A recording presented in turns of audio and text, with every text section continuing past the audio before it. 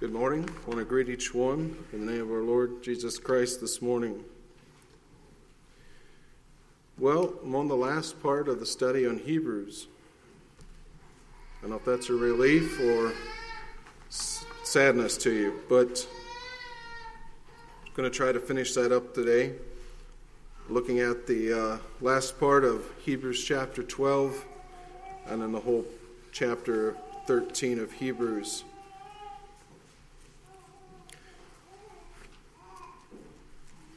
Last time we looked at Hebrews, we ended at verse 17, chapter 12, verse 17, looking at how Esau sold his birthright and was rejected by God because of his rebellion against God and against God's laws. But I just wanted to go back again and read pick up at verse 15 to kind of get the idea that continues on in through verses 18, 19. Looking diligently lest any man fail of the grace of God, lest any root of bitterness spring up trouble you, and thereby many be defiled. Lest there be any fornicator or profane person as Esau, who for one morsel of meat sold his birthright. For ye know how afterward, when he would have inherited the blessing, he was rejected. For he found no place of repentance, though he sought it carefully with tears. And now, verse 18, for ye are not come unto the mount that might be touched, and that burned with fire, nor unto blackness and darkness and tempest, and the sound of the trumpet and the voice of words, which voice that heard entreated that the word should not be spoken to them any more. For they could not endure that which was commanded. And if so, much as a beast touch the mountain, it shall be stoned, or thrust through with a dart. And so terrible was the sight that Moses said, I exceedingly fear and quake. What is the writer here speaking of when it talks about that they were afraid to come near? They were afraid to touch the mountain. I believe it's speaking of Mount Sinai, when the children of Israel were with Moses there, and God came down upon the mountain. Is God the same God today? Is he still someone we should fear? And we all tend to gravitate, I think, towards one direction or another when we think about God. But it is the same God that held the Jews to that standard, that if they even touched the mount when God was on top of it, that they would be stoned. I had to think of the story. Turn with me to 1 Samuel chapter 6. This made me think of another story of thinking of who God is and how seriously he took people getting close to him physically. 1 Samuel chapter 6, and I plan to read the whole chapter, but it's a familiar story of when the Philistines had taken the Ark of the Covenant. Previously to this, the Jews had tried to use the Ark of the Covenant as a secret weapon, as a defense against their enemies, even though that was never God's intent for the Ark of the Covenant. But they had used it for that. The Philistines came, took the Ark of the Covenant back to the land of the Philistines, to where the Philistines lived. And now this story happens. And the ark of the Lord was in the country of the Philistines 7 months. And the Philistines called for the priest and the diviners, saying, what shall we do to the ark of the Lord? Tell us wherewith we shall send to his place. And they said, if we send away the ark of the God of Israel, send it not empty, but in any wise return him a trespass offering. Then ye shall be healed. and it shall be known to you by why his hand is not removed from you. Then said they, what shall be the trespass offering that we shall return to him? And they answered, 5 golden emerods and 5 golden mice, according to the number of the lords of the Philistines. For one plague was on you all and on your lords. Wherefore ye shall make images of your emerods and images of your mice that mar the land, and ye shall give glory unto the God of Israel. Peradventure he will lighten his hand from off you, and from off your gods, and from off your land. Wherefore then do ye harden your hearts as the Egyptians? And Pharaoh hardened their hearts. And when he had wrought wonderfully among them, did they not let the people go, and they departed. Now therefore make a new cart, and take 2 milchkins, on which there hath come no yoke, and tie the kin to the cart, and bring your calves home from them. And take the ark of the Lord, and lay it upon the cart, and put the jewels of gold, which ye return him for a trespass offering, in a coffer by the side thereof, and send it away that it may go. And see if it goeth by the way of his own coast to Beth-Shemesh. Then he hath done this great evil unto us, but not. Then we shall know it is not his hand that smote us. It was a chance that it happened to us. So the men did so, and took the milchkin, and tied it to the cart, and shut up the calves at home. And they laid the ark of the Lord upon the cart, and a coffer with the mice of gold, and images of their emerods. And the kin took the straight way to the way of Beth-Shemesh, and went along the highway, lowing as they went, and turned not aside to the right hand or to the left. And the lords of the Philistines went after them to the border of Beth-Shemesh. And then I'm going to go down to verse 19. And this is speaking of God. And he smote the men of Beth-Shemesh, because they looked into the ark of the Lord. Even he smote the people, 50,000 and 70 men. And the people lamented, because the Lord had smitten many of the people with a great slaughter. And the people of Beth-Shemesh said, who is able to stand before this holy Lord God, and to whom shall he go up from us? And they sent messengers to the inhabitants of Gith-Jetharim, saying, the Philistines hath brought up again the ark of the Lord. Come ye down and fetch it up to you. This sounds again like what happened to the children of Israel at Mount Sinai. They recognized through God's judgment, when they got too close, that it was not something to be messed with. The presence of God was something to fear. And that fear actually went into too much of a fear, where they just said, we want nothing to do with it, rather than a healthy, reverential fear. But I believe that's what it's talking about in Hebrews 12 here. So do we still need to fear God in the same way? Because we recognize that that's how God was viewed there in the Old Testament. But I don't think that's the case, and I think we'll see that as we move on here then in verses 20 through 29.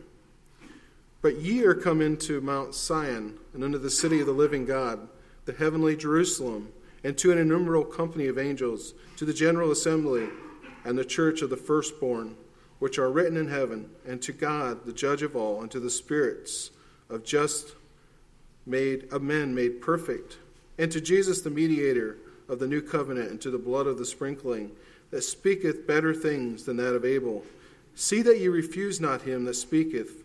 For if they escaped not who refused him that spake on earth, how much more shall not we escape if we turn away from him that speaketh from heaven, whose voice then shook the earth? But now he hath promised, saying, yet once more I shake not the earth only, but also heaven. And this word, yet once more, signify the removing of the things that are shaken, as of the things that are made, that those things which cannot be shaken may remain. Wherefore we receive a kingdom which cannot be moved. Let us have grace, whereby we may serve God acceptably with reverence and godly fear. For our God is a consuming fire. So, as believers, as Christians today, there is a difference in how we come to God. In the Old Testament, we know that the presence of God was on the Ark of the Covenant, and that was inside the Holy of Holies in the tabernacle. And only the high priest could go in once a year. And even he went in with a rope tied around his leg, so if something happened and he died, that he could be pulled out safely without others losing their life. In verse 29, it says, God is a consuming fire. But yet something did change when Christ came to earth. We no longer need to fear God in the same way as what the Jews in the Old Testament did. And why is that? Why do we not need to fear in that same way? And I believe it has to do with the fact that Jesus, as it says in verse 24, he's a mediator between us. If you have a mediator between you and a king who has the authority to take off your head if he doesn't like you, if you have a mediator, you don't have near as much fear of being in the same place as that king or ruler, because you know there's someone that's going to be at your defense to speak your cause and defend you if something comes up that would maybe make the king want to kill you. In the same regards, Jesus is that mediator. And what gives him that right? It's because of him shedding his blood on the cross, that he can be that mediator for us. The Old Testament, under the Old Covenant, God was looked at as a jealous husband, as someone to be feared. But under the New Covenant, even though God is still to be feared, in a sense that he is who he is a all-knowing, all-powerful God, and yet we also recognize that he is loving, that he sent his son to die, and so there's that side of God that the Jews of the Old Testament often did not see. If we are not a believer today, I believe you still should have that fear of God, the sense that he is a consuming fire, that he's someone that you can't look on, that you can't meet without dying. But now that Jesus came, if we are a follower of his, for a child of his, a part of his church, we don't have to have that same fear and trembling. Verse 24 also speaks of, it says, that speaketh better things than that of Abel. What is he talking about here? We know that the beginning of the verse is talking about Jesus, but then it says, speaketh of better things than that of Abel. What connection does Jesus have with Abel? And I believe it has to do with that Abel, in a sense, was a type and a shadow of Christ. Abel represents the old covenant, the old sacrifice that was needed to be made annually to cover sins. And Christ represents the new covenant, and that he was able, because he's the Son of God, to actually be that sacrifice and to take on the sins of the world from the beginning to the end. Secondly, Abel was killed by his brother because of his relationship with God. Jesus was killed by his brother and by his people because he was God. And so I believe that's why verse 24 brings up Abel, recognizing the old covenant, the new covenant, recognizing that Jesus came to replace the system that Abel lived under. But then verse 25 says, just because things are better under the new covenant, just because God has opened up a new way, a better way to come to him, we should not take lightly of refusing that. Because if the people in the Old Testament who refused God could not escape, how can we expect to escape today? And I believe that's very true. We must recognize that a refusal to accept Christ, even though it may not affect our lives a lot here on earth, it will have a radical difference in where we end up eternally. So yes, we serve the same God. God is still a consuming fire. But we also serve his Son, who has made a way for us to reach God. Now moving on to chapter 13 of Hebrews. Verse 1 says, "Let brotherly love continue. Be not forgetful to entertain strangers, for thereby some have entertained angels unawares. Remember them that are in bonds, as bound with them, and them which suffer adversity, as being yourselves also in the body." Why is it good to entertain strangers and to remember those in bonds? I believe the answer to that is because we never know when we might be in that same position, when we'll be a stranger somewhere, where we'll be in prison, and we need others praying for us and lifting us up, encouraging us. And so we need to do that also for others while we are able to.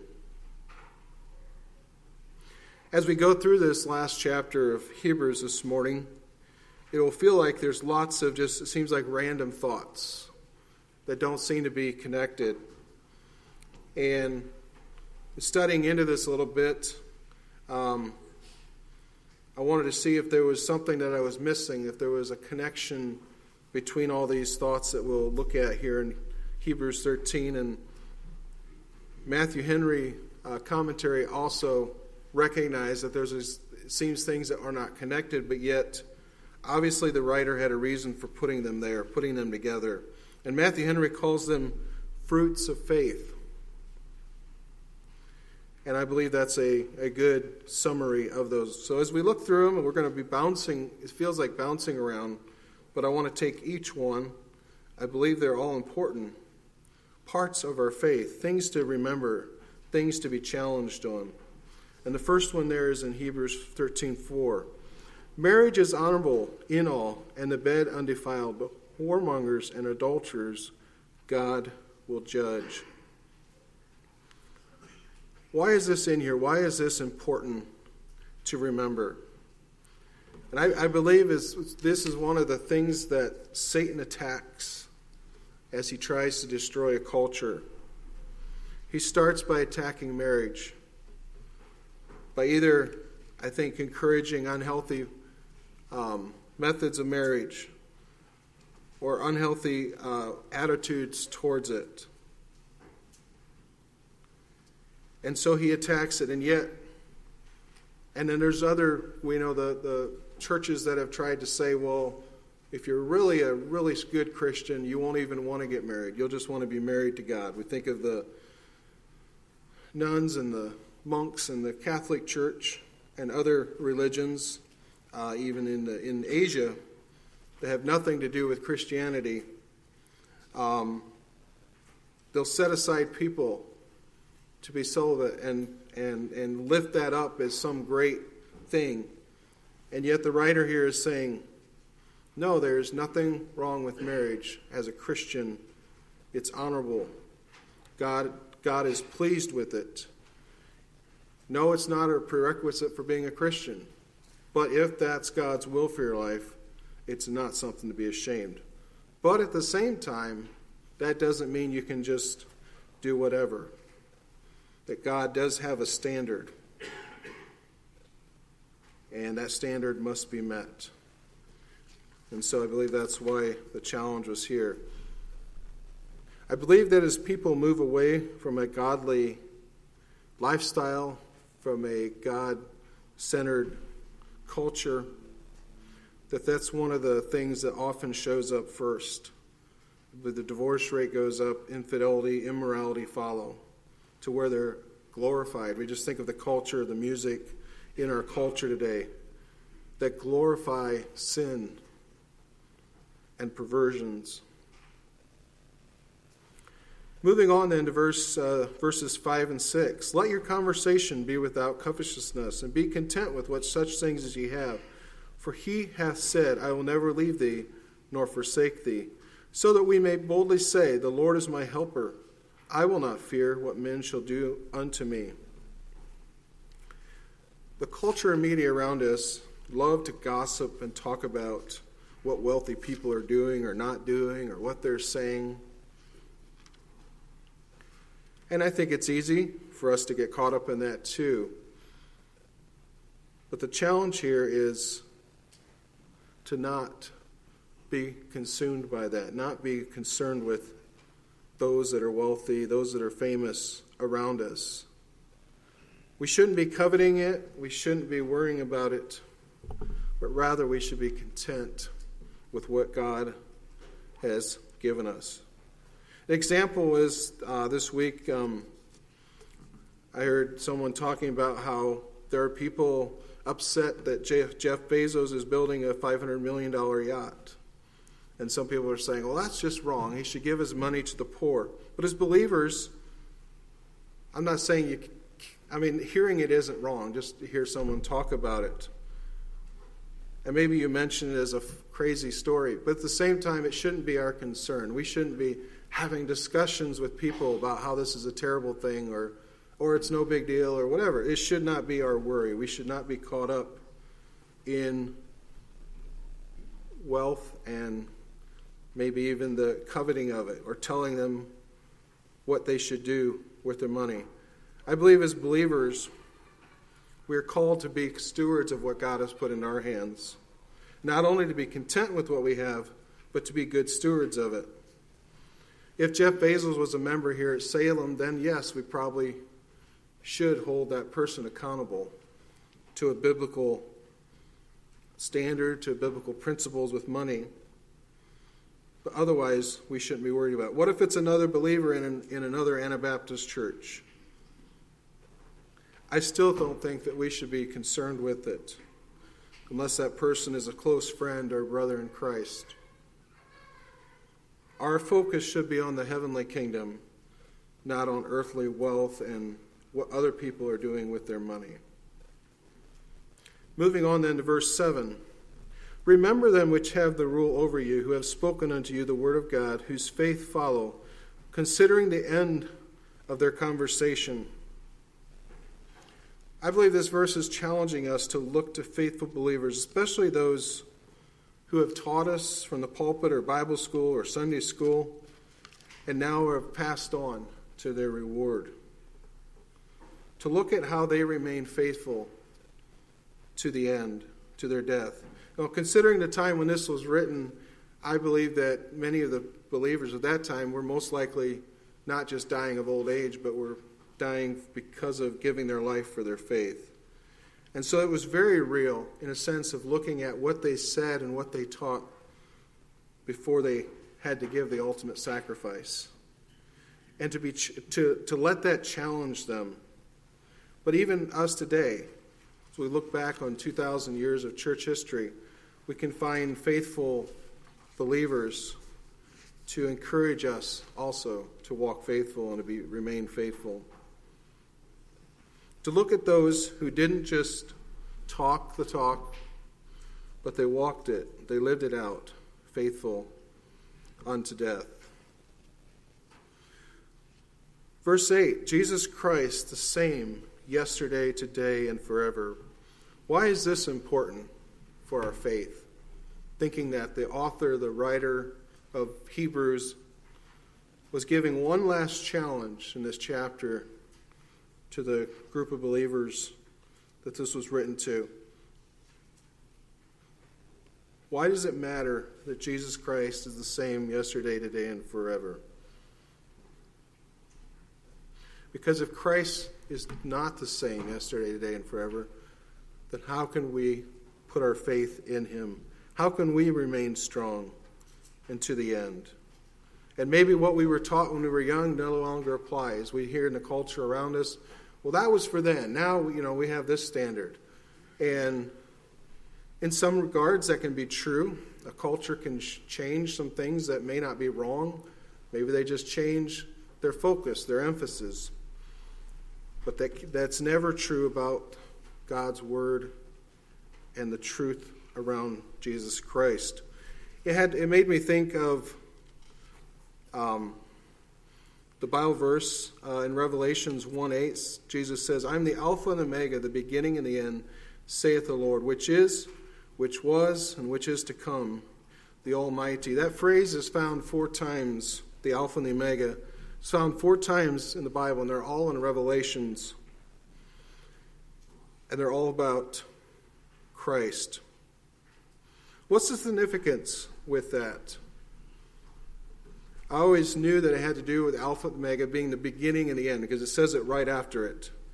But the interesting thing about Alpha is the name of the first letter in the Hebrew alphabet.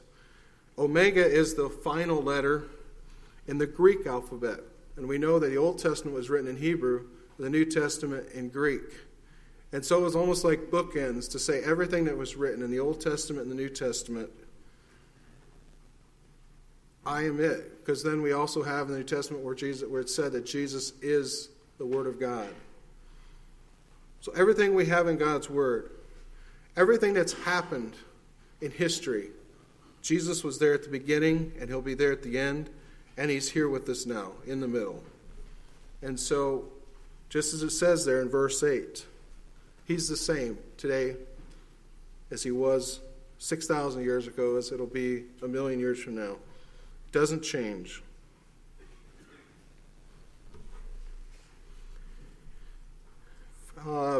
Moving on to verses 9 through 13. "Be not carried away with divers and strange doctrines, for it is a good thing that the heart be established with grace, and not with meats, which have not profited them which have been occupied therein. We have an altar, whereof they have no right to eat which serve the tabernacle. For the bodies of those beasts, whose blood is brought into the sanctuary by the high priest for sin, are burned without the camp. Wherefore Jesus also, that he might sanctify the people with his own blood, suffered without the gate. Let us go therefore unto him without the camp, bearing his approach." And I struggled with this group of verses in completely understanding. And if you disagree with my summing them up, that's fine. I'd be glad to talk about it afterwards. But the best thing I could understand was that once again it's making this comparison between the old covenant and the new. Jesus represents the new covenant. So just as in the lambs, the sacrifices for sin were burnt outside of the camp, in the same way Jesus was crucified and killed outside of Jerusalem. As I shared on Good Friday, the Damascus Gate, where we believe that Jesus was put to death very near to that, he was killed outside the camp. And was that necessary? Could it not have worked somewhere else? But yet, because Jesus came to replace the old covenant, the need for the sacrifice of the lambs, I believe that's why we see his crucifixion taking place there. He took on that same sacrifice that the lambs could never permanently save or cover sins. His blood now covers our sins. Verses 14 through 16. Once again, jumping to a new thought. "For we have no continuing city, but we seek one to come. By him, therefore, let us offer the sacrifice of praise to God continually. That is the fruit of our lips, giving thanks to his name. But to do good and to communicate, forget not. For with such sacrifices, God is well pleased." So unlike the Jews who would go to Jerusalem to get closer to God, to be closer to the temple and to the Ark of the Covenant, we as believers, as the church, no longer are required to do that. Under the new covenant, Jesus was that final sacrifice. And so we don't have to go to Jerusalem for that annual sacrifice. And because of that,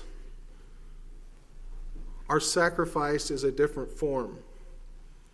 It's praise, it's worship. As it says here, the fruit of our lips, giving thanks to his name. We also do it through obedience, through doing good. I don't think that doing good is just like good works, but I believe it's being obedient to God. And to communicate, forget not, the idea of a relationship with fellow believers through the local church, through other ways. Those are all things that are part of our sacrifice to Christ because of what he did on the cross. We don't do it, as I mentioned in the instruction class this morning, we don't do it to earn our salvation. We do it because we've been saved, that we'll in turn want to do good, to be obedient, and to worship and to praise God for who he is. Verses 17 through 19. Obey them that have rule over you. Submit yourselves, for they watch for your souls, as they that must give an account, that they may do it with joy and not with grief, for that is unprofitable for you. Pray for us, for we trust we have a good conscience in all things, willing to live honestly. But I beseech you the rather to do this, that I may be restored the sooner. In this passage, there are other passages that talk about honoring the king, being obedient to secular authorities. This one here is referring to those that are in the church, those that are over us in authority in the church, the leaders that God has placed over us, that we should obey them, submit to them, as submission has often been misinterpreted when it comes to wives submitting to their husbands. The same could be taken here as, well, why do I have to submit to authority above me in the church? It's more of an accountability than, let's say, of a cult where the leader tells you to sell your house and give him all the money or whatever. You have to do whatever they say. That's not the kind of submission it's talking about. But this is more of an accountability, a relationship between you and the authority above you that encourages you and helps you in your walk with Christ. And it's because the need for that is so because the leaders will have to give an account for your life, for your spiritual life when they reach heaven. And so it's something to be taken seriously. It's not something that I believe we should be in fear of those over us in authority, but to be grateful that God has placed them in our lives. And even though I'm a minister in this church, even I am under authority. I have those over me. But I also have extra responsibility in the sense that I will have to give an answer for you.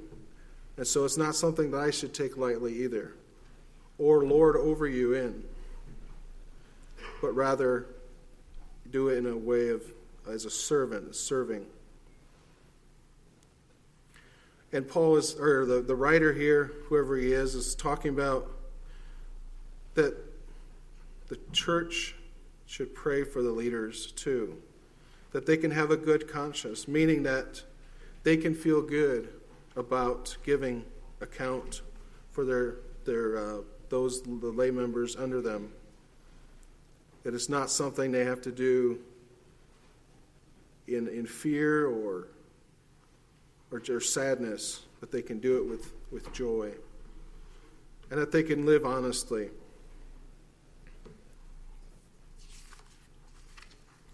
Verses 20 to 21 then.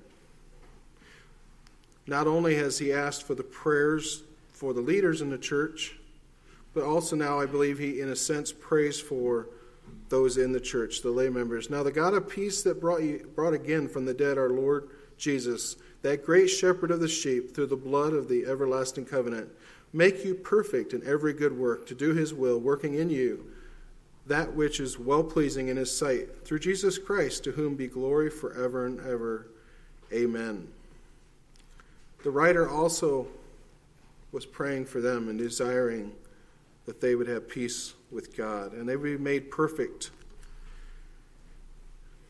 I think we need to be careful that we don't get the idea that perfection is possible on earth. But I believe this is speaking of working towards that, being sanctified through the Holy Spirit in our lives, that we should be striving to become more and more mature. I'd like to read now, go back and read some verses from Hebrews chapter 5 that I believe are pertinent to this. Hebrews chapter 5, verses 11 through 14.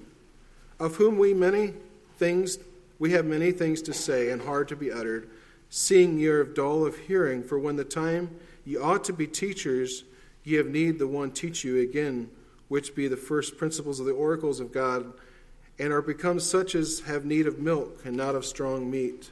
For everyone that useth milk is unskillful in the word of righteousness, for he is a babe. But strong meat belongeth to them that are full age, even to those who by reason of use have their senses exercised to discern both good and evil. The idea that we shouldn't remain as we were when we first became believers, that we shouldn't just keep taking in the milk, but that as we are made perfect, as we are perfected, as we are sanctified, that we grow, we mature, we don't stay where we were when we first became a Christian. That's not what God wants for us. He wants us, just as this writer's desire was, that that believers would grow and become stronger and be able to, as it says here in Hebrews 5, to take in the meat, not just the milk of the word. Then the last verses here in Hebrews 13, verses 22 through 25. And I beseech you, brethren, suffer the word of exhortation, for I have written a letter unto you in few words. Know ye that our brother Timothy is set at liberty, with whom, if he come shortly, I will see you. Salute all them that have the rule over you, and all the saints. They of Italy salute you. Grace be with you all. Amen. As he closes here, he exhorts them to take to heart what he has written, to not be offended, I believe, but to grow from it. It may seem kind of humorous that he says it's a few words. I believe it's one of the longer letters that are written in the New Testament to churches, but yet we get the idea that he could have written a lot longer one, is what he's saying. But he condensed it as much as he could, and he did it for their good, to challenge them. And we also get the idea, I believe, that it was written to the lay members of the church. So it's possible that the leadership understood these things, but the writer wanted the church to better grasp what he wanted to teach.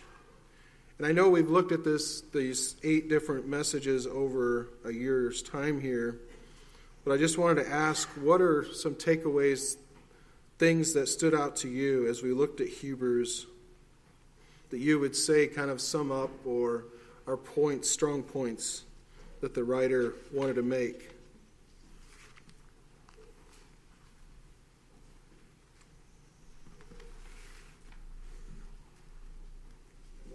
Verse 17 really sticks out to me. It says, obey them that have rule over you. And it goes on there, but that's kind of hard to do sometimes. But it's teaching us. It's trying to tell us that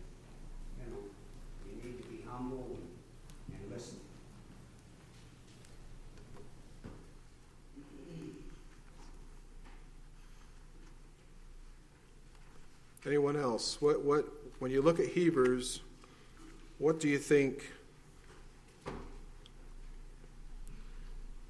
is the emphasis or the summary of what are the things that we can learn from Hebrews?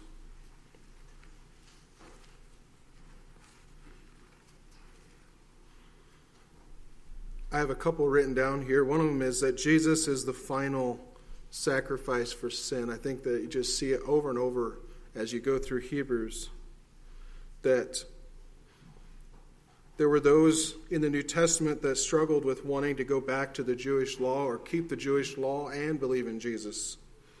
And I believe Hebrews really addressed that well in saying that that's no longer necessary.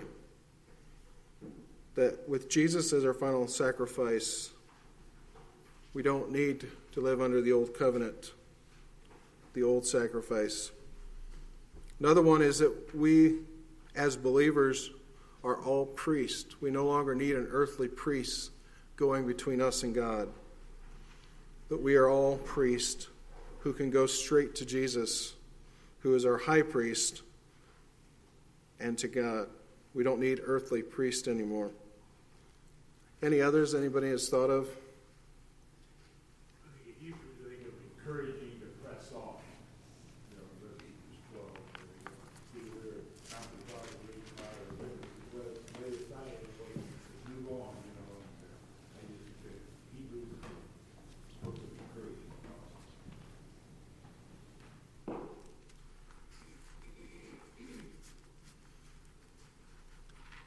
I want to leave some time here in case someone's shy and they're just scared to say it, but thank you for your attention this morning. The Lord bless you.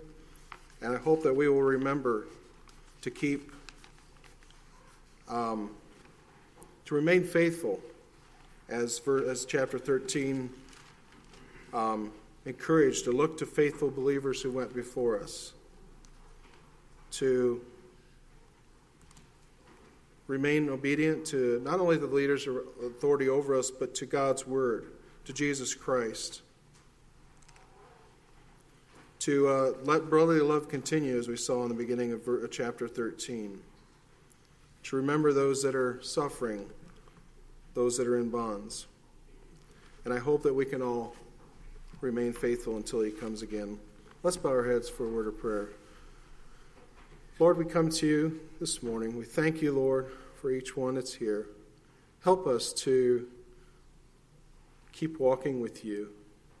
Help us, Lord, to keep you first in our lives and to recognize that salvation is not something that we earn through good works, but only your blood can save us. Help us to